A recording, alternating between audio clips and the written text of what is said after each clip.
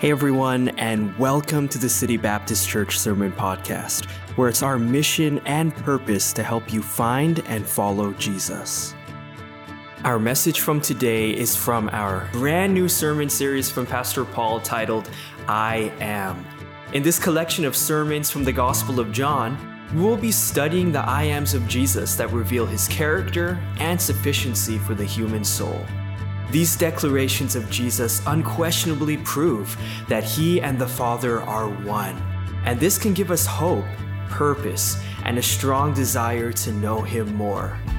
So here's Pastor Paul, and we hope the message inspires and encourages you today.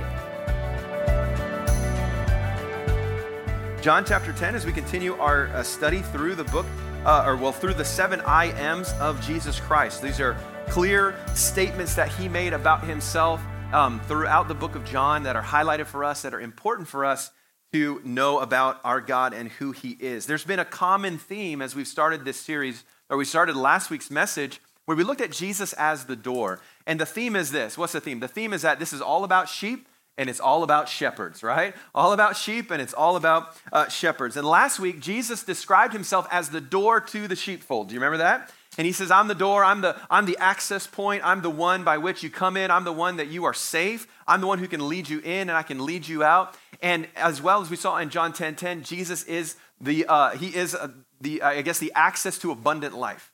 And abundant life he talked about in John chapter 10 and verse number 10, meaning life far better than we could accomplish on our own, far better than we could accomplish by ourselves. Well, as we discovered last week though, Jesus is the shepherd, Jesus is the door, but we are the what? Help me out. What are we? We're the sheep, aren't we? I don't know, maybe some of you had a better sheep sound than that. We are the sheep. Now, we talked about this last time, but being a sheep or being referred to as a sheep isn't necessarily a compliment, right?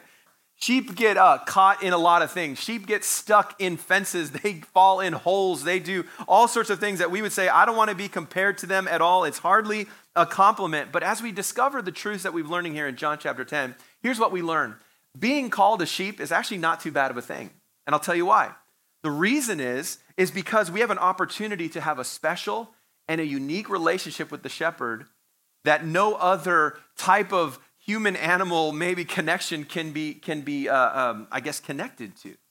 And so as sheep, we have this unique opportunity to have a real living relationship with Jesus Christ. And the amazing thing about it is that regardless of how bad a sheep is, regardless of how much they wander or trouble that they get into, the shepherd is always there caring for the sheep. The shepherd is always there attending to their needs. And that is the comparison, which to me is a wonderful comparison that we see here in Scripture as Jesus connects us, his followers as sheep, and himself as the shepherd. Now, it's hard for us, as those of us who live in the city, it's hard for us to connect into the idea of shepherd and sheep. I don't know, anyone, I think I asked this last time, nobody here has maybe grown up around sheep, or none of you have been shepherds professionally, or semi-professional level. As a sheep herder, a shepherd is what they're called. And it's hard for us to really understand that unique relationship, certainly. But I have to tell you, this is the imagery that God has given us.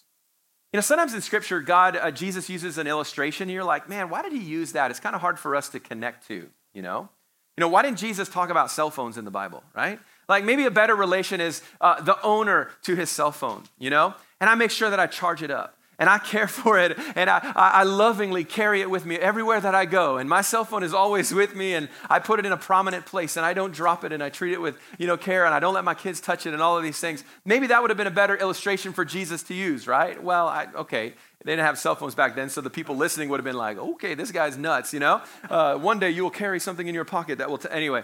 But he used what was there. He used something that they could relate to. And I think he intentionally used that imagery, and he knew that it would stand the test of time. And here we are 2,000 years later, still talking about sheep and shepherds. And the reason is God wants us to recognize that special relationship between the shepherd and the sheep, of course, for the purpose of us knowing God in a better way, understanding and having confidence that who he is one who's going to care for us, and he is going to lead us.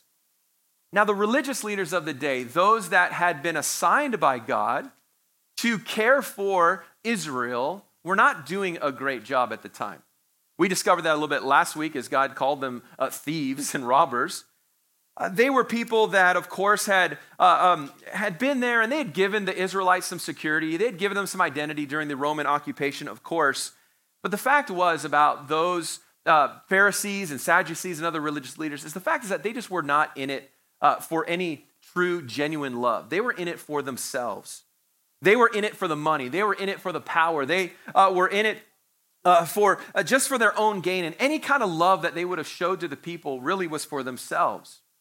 Maybe you know what it's like to have somebody in your life who you think, man, they only treat me nicely when I do good things for them. You know, you ever felt like that in a relationship where you feel like, wow, they're only kind to me because of what I provide for them. It's not a real genuine relationship. And that's really what it was. The priests would have been there for you if you needed them. The leaders would have been there for you if you were like, hey, I need to do this sacrifice or whatever. But they would have always found a way to show and to reveal the fact that they were just in it for themselves. But Jesus is something different. Jesus is completely different. He genuinely cared about the people of Israel. And guess what? God cares about us as well. As we begin today, I was thinking about Matthew chapter number 9, verse 36, and it speaks of Jesus. And it says that when he saw the multitudes, he was moved with compassion on them. This is a moment, just sort of a detail that they give us of the life of Jesus, where he's there and he sees the people, and it says that he was moved with compassion. I don't know if you've ever been moved with compassion before, but it's a powerful feeling. Maybe towards somebody who's less fortunate than you, or some sort of story that you've heard about somebody going through some great tragedy or abuse, and you are moved with compassion towards them. And Jesus, as he looked at those people, he was moved with compassion because they fainted and were scattered abroad as sheep having no shepherd. See, here's the point he wants us to get, is that if you are not following the shepherd, if you do not have a shepherd, you're going to faint, you're going to be scattered. It's going to be a difficult time for you. And so when Jesus is speaking to us and he's giving us this imagery of him being the shepherd and us being the sheep, he's doing it, he's describing it to us in this way because he wants us to understand that God truly does love us. God truly does care for us. But I think you understand what I'm trying to say. God is trying to get us to realize that he is good. He is the one that cares for us, okay? So we're going to get into our passage here in John chapter 10. We're going to look at verse number 11 to begin, but point number 1 today is Jesus is the good shepherd. How about that? We'll make it really simple for you. I am the good shepherd, he says in John chapter 10, verse 11. The good shepherd, what does the good shepherd do? He giveth his life for the sheep. Now, this is the fourth I am statement in the Gospel of John, as I mentioned, and Jesus here begins by identifying himself as the good shepherd. Now, remember, just him making these statements, saying, I am, was a big deal. If you remember that. That is a connection to God. If you remember, God the Father said to Moses, I am that I am. He said, when you go to Israel and you tell them that it's time to come out of Egypt, you tell them that I am has sent you. And so that reference there, saying I am, was always kind of a statement connecting him to God. And so for the crowd, they would have been like, whoa, he just said he was God by saying I am. But then what he says is I am, he didn't just say I am the shepherd or I am a shepherd. He says, I am the good shepherd. Now, this is really, really key right here. Because what he is saying, the word that is translated here for us good in the English, means intrinsically good, meaning that is who he is. It means that he is, it has another definition of beautiful and fair, meaning just to be described in that way is the very definition of that word, that he is good. God is good from the core, and he's defining himself in that way. Now, that in itself, I want you to understand, is also a statement of deity. Jesus is saying here that I am, and he's connecting himself to God, but then he's saying, I am good. I am, meaning it is my nature. By nature, I am good, and that alone is a connection to God. Now, this reminds me back in Mark chapter number 10 and verse number 17. You might remember the story of when the rich young ruler came to Jesus. Do you remember that? Verse 17, it says, and when he was gone forth in the way, Jesus was walking, there came one running and kneeled to him. That to me is a funny imagery of someone sprinting and then falling into a kneeling position, you know? Just T-bowed it right away, just fell down there in front of him. And he comes and he says to him, good master, look at this. He says, good master, what shall I do that I may inherit eternal life? Hey, can I tell you, that's the best question you could ever ask. God, how can I discover eternal life? And Jesus said unto him, why callest thou me good? There is none good but one, that is God. Now, Jesus here is trying to make a point to this guy. He's trying to help him to understand. He said, you call me good. There's no one who's truly good but God. And he's trying to, at this point, Jesus is working the conversation because he wants to make sure that this guy knows that he is in fact God. That's what he's trying to get across to him. And so the idea here is that someone who is good, and Jesus said that, there is none who is good but is God. And then here he is calling himself good. I am the good shepherd. This is a proof that Jesus is in fact God. And as God, he is good. And as a good God, he is our good shepherd, is the connection that we're trying to connect here. And notice how it says that he willingly gives his life for the sheep. Here, Jesus is speaking prophetically. He's saying, I'm going to give my life for you. That's a prophetic statement as what is to come, of course, in his life. Now, we're going to cover that content just a little bit more in a moment here. But I want us to see that Jesus is making this point for a reason, because he's trying to build a contrast between himself and the bad shepherds, the false shepherds that were out there. What is it called when you use words that are opposite of it? Antonyms, right? Is that what it is? Am I right? Okay, good. Because my kids were asking me that in the car on the way to school the other day, and I wasn't sure. But now I want to make sure. Antonyms. That's basically what he's doing. Jesus is saying, I am the good shepherd, and he's showing the contrast then between the other shepherds. And he does that in verse number 12. Look what he does here. He's already called them thieves and robbers, by the way. Look at verse 12. But he that is an hireling, say that word with me, hireling. Hireling, okay, good. He that is a hireling, so he's defining himself now, and not the shepherd, whose own the sheep are not, seeth the wolf coming, and leaveth the sheep, and fleeth, and the wolf catcheth them, and scattereth the sheep. The hireling fleeth. Why? Because he is a hireling. So he makes it very clear that he runs away simply because he is a hireling, and he careth not for the sheep. Now, Jesus is building a contrast here for us, okay? He's building a story. A lot of times, Jesus would give us the opposite so we can understand him in a greater way. So here he talks about these people who are hired, and they're just hired to watch the sheep. Okay? And notice that they only watch the sheep because they're paid to do it. That's what it means to be a hireling. They're hired, they're paid to be here. But as soon as the slightest hint of trouble comes along, now granted, it says wolf, so I guess we'll give it a little bit more. As soon as some trouble comes along, what happens here is that the sheep, when the job gets tough, when he's supposed to defend the sheep, it says that he takes off, he leaves them, he flees. That's it, he sprints out of there. You just see him running away from the sheep. And the sheep then the wolf catches the sheep and scatters them, and I'm sure then destroys and kills some of them. Again, this is a contrast Jesus is trying to make. He says, I'm the good shepherd, I give my life, but then there's these hirelings, there's these false shepherds of Israel, these Pharisees, Sadducees, even some of the high priests that were just crooked to their core, but he compares them and he says that they are hirelings. There was no genuine love. There was no true protection when trouble came. And the problem here is that the hireling loves his wages. He does not love the sheep. You get that? They love his wages. He does not love the sheep. I'm sure as he saw that wolf coming and he's like, I'm out of here. He was like, this is not in my job description. When I got hired, I was not told that there would be wolves involved here. Maybe some of you have someone in your workplace like that. Maybe you've experienced that in your job, where, somebody drops a piece of trash on the floor in the office and they're like, that is not my job description. I am to go. And they walk right by it, and they go to their desk and they pick up the phone and they call down to reception and make sure that reception calls maintenance and maintenance calls the janitor and the janitor comes and picks up the trash all while they're sitting right there. And they could have just been like, hey, they're not team players, are they? They're not the people who go above and beyond at your workplace. They say, well, at 4:59, as they watch the clock and click, and they're like, whoop, I'm out of here. And they just leave, and you're like, they're still like, if you just say 5 minutes, you can make that last call. Nope, my job says 8 to 5, and they're out the door. Okay, what do we say about those kind of people? They're not team players. They're not there to build the business. They're there for a paycheck and a paycheck only, and that's it. They're in and they're out. They are not there to develop anything else. And that's what Jesus is trying to show to us here. He says, there are some false shepherds that are out there. Now, we talked about that extensively in last week's message. There are some that are out there to deceive, but they're in it for themselves. And Jesus uses this example because he's teaching us something. Remember, this is always about learning about who God is, okay? Don't ever forget that. We are learning who God is here. And Jesus is showing us that he is the opposite of the hireling, okay? The hireling runs when there's danger. The hireling takes off and leaves the sheep to their own devices. He leaves them to be destroyed and to be scattered, but Jesus does not do that. Jesus is the opposite. See, God's love for us is not contingent upon danger or upon circumstances.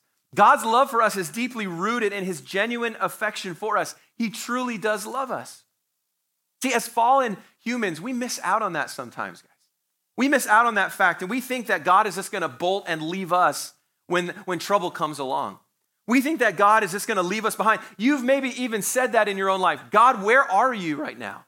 I'm struggling, I'm having this difficulty, I'm going through this challenge, and you feel like God has left me to deal with this on your own, and you feel like, man, this is just how he is, and you think that God's going to treat you like people treat you. I know that there are many of us have experienced this, where someone that we trusted, someone that we relied on, someone that we looked up to, somebody that we thought was gonna, thick or thin, bros till you die, I don't know, all of these things, like we are together, and it's never gonna happen, and they walked away from you when trouble came. They left you when you maybe did sin against them. You did something wrong, but you thought, hey, I thought we were that close that we could get through this. That's what I love about family, right? Family, they really work through a lot of things, most family. Not every family, but a lot of family does. They work with you even when you're not the best person and the best version of yourself. But you've had that, and you know what it's like to have people turn their back on you, and you're in a tough place and you need help.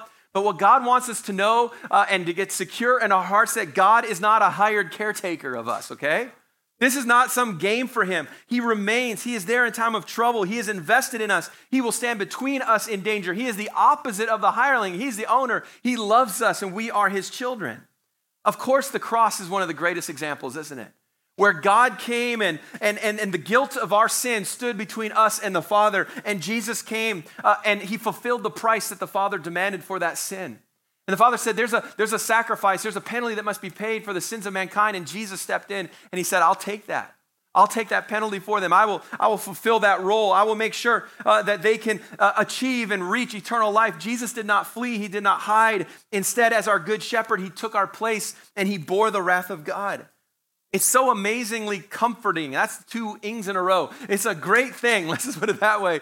Comforting to know that God will come to us, and there is nothing that we can do, even as ignorant sheep, that would scare him away from us. I've had people say to me, I'm just too evil for God to love me.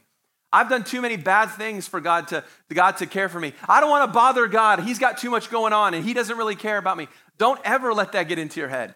God is not a hireling. He is there. And he's there in the side of trouble. Think about Adam and Eve in the garden. God had created people in innocence and perfection, and they chose to sin against God and rebel. And rather than God going, bloop, let's start again, new Adam, new Eve, like a video game. That's what I would have been like, oh man, they failed the first level. I didn't even make it past the first jump, and they're in the, instead of just starting again, what did God do? When Adam and Eve were in the garden and they were hiding from him, remember that? They were ashamed of their sin and they were hiding in the garden. What happened? God came to them and he walked and he called their names and he went to them in their rebellion, in their sin. Imagine the creator of the universe who just created the first humans to walk the planet, that people he created for a relationship, a unique, special relationship with him, and they immediately rebelled against him, but yet he went to them. He went to them. God comes to you even in your sin. So often we'll sin, we'll fall into a place where we know we should not be. And the Holy Spirit convicts us of that. And what do? We try to shield ourselves. We try to distance ourselves from other Christians and from other people. We even distance ourselves from the word because of maybe the guilt and the shame of our sin. But here's the thing, God is still coming to you. I love the picture of the prodigal son. And as he returned home, and how it says the father ran to him. He went to him. And that's what God does here. He's not a hireling. He doesn't take off at the first sign of trouble. He doesn't leave us. He comes to us. He does not run from our rebellion. He does not run from our sin. He comes to us and he cleanses us and he offers us new life. Jesus is not just doing a job when it comes to his people. He is committed to loving us and laying down his life for us. He is with us. He will not flee.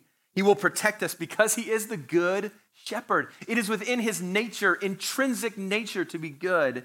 And here's the great thing. We can trust him with that. We truly can. We can trust God in that way. I don't know. Maybe you struggle with it like I do sometimes.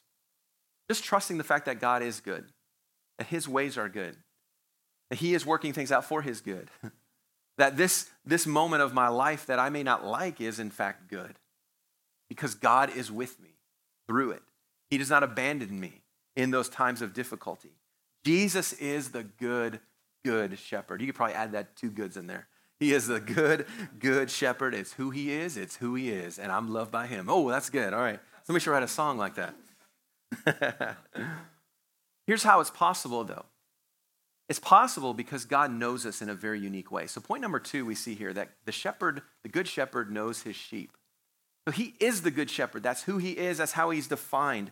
But he also knows us in a very unique way. Look at verse 14. He says, I am the good shepherd and know my sheep. There it is. And am known of mine. And then he brings us a comparison here. As the Father knoweth me, even so know I the Father. And I lay down my life for the sheep. And other sheep I have, which are not of this fold, them also I must bring, and they shall hear my voice, and there shall be one fold and one shepherd. Now here's one of the unique things about shepherds, is that they really do know their flocks. They really do. And guess what? The sheep really know their shepherds. I read this story about this guy who was a shepherd, and it was kind of like a game that he would play with anyone who came to visit him. He would be like, hey, it's time to call in the sheep, and he'd go out on the farm, and he had a couple of different flocks, and he would always, it was like a game to him, and he'd be like, hey, call the sheep. And they're like, well, what do we say? Just say, hey, sheep. And so, whoever was there with him would be like, hey, sheep. And he's like, no, you got to really, yell it from your gut. And you got to, and you got to yell and, hey, sheep. And he would just sit there and laugh, because the sheep would never move. And the story goes that he would just be like, he would laugh about it. He thought it was hilarious. They're like, well, what are you talking about? And he would just go, hey, sheep. And the whole flock would get up and turn, and they would just go, and they would go where they're supposed to go. Why? They knew his voice. They even knew, even if another person tried to say the same thing, they would not respond because they knew their shepherd. And there's that unique knowledge that is between them. And this is what we see here. As God illustrates for us his heart for his relationship with his people, he desires for us to know him in a more intimate and a great way. And he uses the illustration, as the Father knoweth me, even so know I the Father. Now wait, God the Father, God the Son are God, right? Got the Holy Spirit in there as well. They're all equal with God, different approaches and different ministries certainly, but they are all God. So wouldn't you say that God the Father knows the Son pretty well? And wouldn't you say the Son knows the Father pretty well? Oh yeah, of course. They're God. They know each other. They're omniscient. They're all-knowing. And so he says, I know my sheep as the Father and knows the Son. Meaning God knows us completely. He knows every aspect about us. He knows that my left lower back is hurting right now. He knows that. He knows also about the hurt in your heart. He knows about the pain that you go through. He knows about the struggle at your job. He knows about the relationship that needs to be mended. He knows about the joy that you just received and the blessing that you received this week. He knows us completely. He knows your character. He knows how you're prone to being critical, or he knows if you're prone to giving everything you have to help somebody else. He knows everything about us. He created us after all. And he knows us so uniquely, and God wants us to know him in the exact same way. Like I talked about in Psalm 23, the claim that David made that God is his shepherd. You remember that? That's what I emphasized. He said, he is my shepherd. And that's what speaks to here. God wants us to make him ours. And that means when we make him ours, it means that we desire then to know him. You ever gotten a new car before? I'm not saying like a new one, but you know what I mean? You get a new vehicle. Or maybe as a kid, you got a new toy, Lego set. Oh yeah. Man, what did you do? You wanted to know everything about it, didn't you? I know when the last car I got, man, I knew what every switch did. I was like, how do I do? Okay, all right, I'm trying to hook up my phone to it and have CarPlay, and I'm trying to learn all these things. You want to know everything about it, right? Because it's mine now. It's mine. Recently, I got some golf clubs. Guess what I want to do? I want to go to the driving range. That's all I want to do. That's my first thought every day. I'm like, I want to go to the driving range today. Why? Because I want to get to know those golf clubs. I want to hit them right, you know? And maybe you can't relate to that. But you know what I mean? You know it's yours, and so you want to know all about it. Phone, we'll use a phone again, right? You get a new phone. You want to learn all the new features. I want to see how great the photos are, and man, way better than my last phone and all of this. Jesus is our shepherd. He needs to be ours. That means we have this idea of knowledge. Just like the Father knows the Son, we should also have that great knowledge of God. How do we do that? We know God through his word, don't we? We know God through his word. And we must ask ourselves the question, is the Lord your true shepherd? Have you made him yours? He says, the sheep are mine. If you're saved today, you're his. But is he yours? Have you accepted him, first of all, for salvation? But second of all, have you pursued and made him the pursuit of your life? One man said it this way. He said, the Lord is my shepherd is written on more tombstones than on lives. That was a pretty powerful quote. The Lord is my shepherd is on more tombstones than on lives. Now think about that. You've probably been to I've been to many funeral cemeteries. Sorry, I'm like funeral places, cemeteries. And as you walk, I like to do this. I don't know if it's weird, but I like to walk through respectfully, and I like to look at the years, and you just wonder, I wonder what their life was like, or and you find this, and many times you see, the Lord is my shepherd, I shall not want. You might see that, you say, okay, maybe this person was a Christian. But what a powerful thought. It's on more tombstones than it is on people's lives. What does that mean? Meaning the call of your life, the pursuit of your life is that, God, you are my shepherd. And I'm going to pursue you. I'm going to know you. I'm going to connect into you. And God desires that we know him in that unique way. Another unique thing I want you to see here in verse number 16 is that he is also working to enlarge the flock. This is a great little detail. It says, and other sheep I have, which are not of this fold. Them also I must bring, and they shall hear my voice, and there shall be one fold and one shepherd. Now, Jesus says there are other sheep that I'm going to bring in. Now, this doesn't mean that Jesus is cheating on you, okay? Just in case you're wondering. Kind of has that idea, He's like, I got some over here as well. I got some other sheep on the side. No. Don't misunderstand that at all. What Jesus is saying is that the flock is going to grow. It's going to grow. He says, I have bigger plans than just you. Of course, speaking to the Israelites, he's saying, I got bigger plans than just you and Judaism.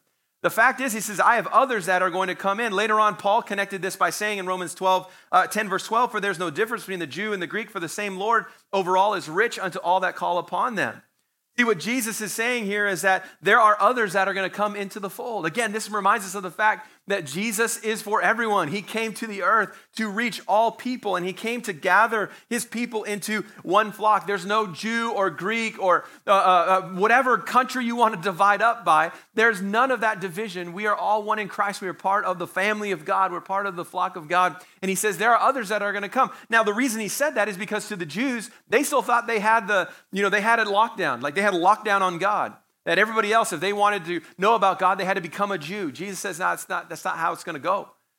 Everyone from any race, from any place, can turn to Jesus Christ and become a part of the fold, become a part of the flock. And he says that because he is the good shepherd. Think about it. Would God be good, truly? Would he be intrinsically good if he denied certain people? That's not good. That's weird. That's not love. That's creepy. That's dishonest. And so he says, as the good shepherd, intrinsically good, it's my nature, it's who I am. It would not be good for him to say, yes, you can come to me and you can accept me and you can be saved, but you cannot. And so he says, I have others that are going to be added to the flock. Man, thank God for that. As a Gentile myself, I say, man, I'm thankful for that. That door was open. And of course, we know the book of Acts that the Gentiles, that they were the ones who truly did accept Jesus. And we saw that huge growth as the church just spread around the world. But Jesus here, he says, I want you to know me. I know you, and I want you to know me. I want you to understand. I think sometimes we are driven to our own devices. Sometimes we fall away from God so quickly because we truly do not understand the depths of his love for us. Romans chapter 8, verse 38 says, for I am persuaded that neither death, nor life, nor angels, nor principalities, nor powers, nor things present, nor things to come, nor height, nor depth, nor any other creature shall be able to separate us from the love of God, which is in Christ Jesus our Lord. I think he covered all things, right? Oh, wait. But what about? No, he got them all covered here. There is nothing that can separate us from the love of God. And if you would recognize that in your heart, and you would believe that in your heart, and you would make that the point of your life, that God's love is never ending and he's here for me, I'll tell you what, you will begin to know him in a greater way because it'll lead you to desire him. Love. Like if you've ever been in a love relationship, you know what it's like, man, you want to get to know that other person, don't you? And you want to spend time with them, and you want to, you ever have to ask the question, what makes you tick? I want to know what's going on, and it's because you love that person. And that's how it is with God. God loves us in such a great way, and we've experienced it, and we need to say, man, I want to know more about God. The shepherd knows his sheep, but he also wants us to know him. That's a wonderful thing. What a wonderful truth that is. Lastly, though, I want you to see that the good shepherd also gives his life. Now, this is unique to God. The good shepherd gives his life. Being a shepherd can be dangerous sometimes. If you're out in the hills of Israel, there are wolves, there are bears. As we know, David, remember, fought off a lion and a bear. There are dangerous animals at night, and if you're the door, you're the one gap there for the fold, and you're the one who's supposed to be there and protect them, you may have to fight against some things. And so it can be a dangerous thing. And this is what we learn about God, is that he's willing to give up his life for the sheep. Look at verse 17. He says, therefore doth my Father love me because I lay down my life, that I might take it again. Now this is a really big key phrase right there.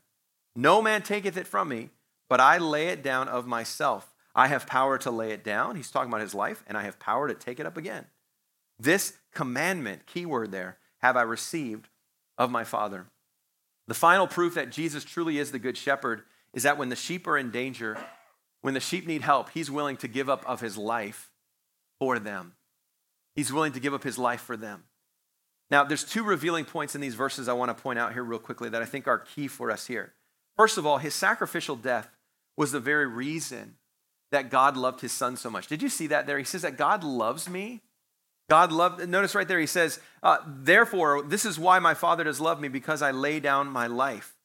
And so he's saying here that God has a special love for him. This doesn't mean that God doesn't naturally love his son. Obviously, we recognize that relationship. A parent naturally loves their child. That's a natural thing. But there's a special love here because Jesus was willing to obey the Father to give his life for the creation of God the Father. Does that make sense?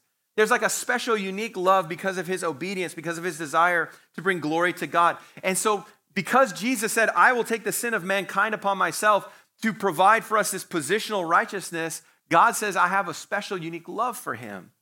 1 Peter 2:24 describes it where he says, who his own self, speaking of Jesus, bare our sins in his own body on the tree, that we, being dead to sins, should live unto righteousness, by whose stripes ye were healed. Jesus then, of course, we know he gave his life so that we could be provisionally righteous with him. But then it says that Jesus then arose from the dead, as he talked about. He gave his life and he took it back to provide eternal life. See, the reason we have eternal life with God is because we serve and we trust in a God who rose to life again, who defeated death for us. Romans chapter 4, verse 24 says, but for us also, to whom it shall be imputed, given if we believe on him that raised up Jesus our Lord from the dead, who was delivered for our offenses and was raised again for our justification. See, Christ's death on the cross was the ultimate act of obedience because it was voluntary. It was voluntary. He was not forced to do it. No man took his life. Jesus willing, if you think that the Roman soldiers, they killed Jesus. Some people say the Jews killed Jesus. No man killed Jesus. He willingly laid down his life. That's the uniqueness of it. And then he had the power again to take it up again because he is, in fact, God. But there was a critical point here, and I mentioned it, the word commandment. See, God commanded, asked of him to do this, and he willingly did it. Now, that gives a bigger meaning to it because Jesus did not just die for our sins. Now, we like to believe that, and it's true. He did die for our sins, but there was a little bit more to it. And I want you to get this quote here on the screen. It means that Jesus did not just die because of sin, but because he wished to glorify and honor God. When he says that there was a commandment given, his death was not only for us. He knew what he was dying for. He knew what he was accomplishing.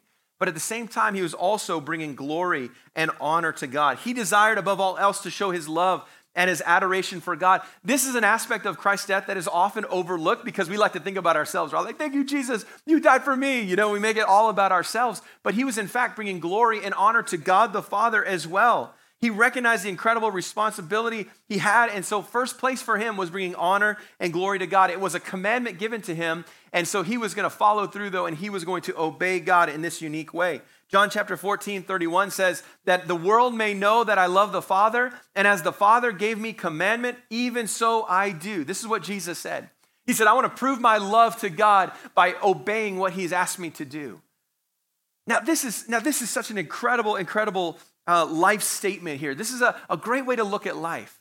That listen, God has given us a command. God has given us his word to follow, and I'm going to do it. I'm going to bring glory to God. I'm going to honor him. And so I'm going to do my best to point others to him. I'm going to point my life to the glory of the Father, the one who loves us and the one who sent his son for us. Think about that. It's like I'm bringing glory to all of those things. And Jesus, as the good shepherd, reveals that he is leading us out of love and a love for the Father. And he gave his life willingly for us because of his great love. I'll tell you what, that's good, isn't it? That's good. That is a good shepherd. Well, I wonder how the people listening responded. What do you think? To us, we're like, yeah, Drop the mic, Jesus. This is great. Fantastic. How do you think they responded? Let's look at a couple of verses here, and then we'll be done. It says, there was a division, therefore, among the Jews for these sayings. They started fighting with each other over it. And many of them said, he has a devil, and he is mad. Why hear ye him? Others said, these are not the words of him that hath a devil. Can a devil open the eyes of the blind? Now, they had said it before, and now the old accusation that Jesus was a demonic force was coming up again. They're like, he is a devil. He's possessed by the devil. It's amazing what people will go through, and it's amazing what people will say in order to avoid facing the truth. And that's what they're doing here. They're trying to avoid the truth. They had it put right in front of them and been revealed to them, and yet they're trying to find a way out of it. Say, he's crazy. He's mad. He's full of a devil for sure. They couldn't, they were trying to avoid the truth for sure. But then there was others, I don't know if you noticed it, had said there in verse number 21, others said, these are not the words of him that hath the devil. Can a devil open the eyes of the blind? Now that leads us back to the blind man. That was healed back in John chapter 9. So that story was still circulating. People were still talking about it. So what do we see here? We see that some believed and some rejected. Knowing most of the crowds probably more rejected than believed, possibly. But the point that I want us to get here is that Jesus is laying out a line here for them. He's saying you either believe or you don't believe. And that's what we see. Some believe, some didn't believe. But the point is this, there's no neutral ground when it comes to the truth of Jesus. There isn't. You cannot be neutral. Like some people say, do you like spaghetti or do you like pizza? I like them down the middle. Do you like this or do you like that? I'm neutral on it. Do you want to eat here? Do you want to eat here? I'm totally neutral on that. No. There is no neutral ground when it comes to Jesus. Either you accept Jesus when you're confronted with the truth of who he is, or you reject him. In John 8, verse 24, he says, for if you believe not that I am he, ye shall die in your sins. He says, if you do not believe that I am who I say I am, that I am God, you will die eventually, and you will die in your sins, which we know what Scripture tells us about that. There are implications to dying in your sins without God. It means an eternity then without God. And so there's a line that's being drawn here, and he says here, I want you to follow me. I want you to believe in me, because believing in Jesus is a matter of life or death. It truly is. And Jesus here, as our good shepherd, reveals himself to us in this unique way. And you know what the question is what is our response then to the good shepherd? How do we respond as believers today? How do we respond to this news? I'm not going to spend a lot of time on this. Very simply, follow Jesus. That's the response. The response is to just follow him. Don't look elsewhere. Don't wander away. Recognize that it is in him and in him alone that we have everything that we could ever need. Remember, when we are tired, he brings us to rest in green pastures. When we're thirsty, he guides us to refreshing, still waters. When we are uncertain, he leads us in the paths of righteousness in Psalm 23. And when we are afraid, he comforts us with his presence. And so we've got to follow the good shepherd. And as you follow him, goodness and mercy will follow you all the days of your life. And one day on his timetable, you will dwell in the house of the Lord forever. I love that. I love that. Follow Jesus. Would you follow Jesus? He is the good shepherd. He leads us. He protects us. He knows us. And he gives his life for us. Well, we do want to thank you so much for tuning into the message today. And if it's been a help and encouragement to you in any way, we would ask that you share the podcast. And you can easily do that on either social media or maybe just text the link to a friend. But like I said, it's our mission to help others find and follow Jesus here in Vancouver, all across Canada, and even around the world. And so you sharing the message today can really contribute towards that. Also, we would love for you to make a connection with us if you haven't already. And so the two best ways to do that is either by liking our Facebook page, that's City Baptist Church, or following our Instagram account at Van City Baptist. And of course, you can check out our website at citybaptist.ca. We do have all of our past sermon series on there available for you to stream, past services, worship, and just lots of other content and resources there to encourage you and strengthen you in your walk with God.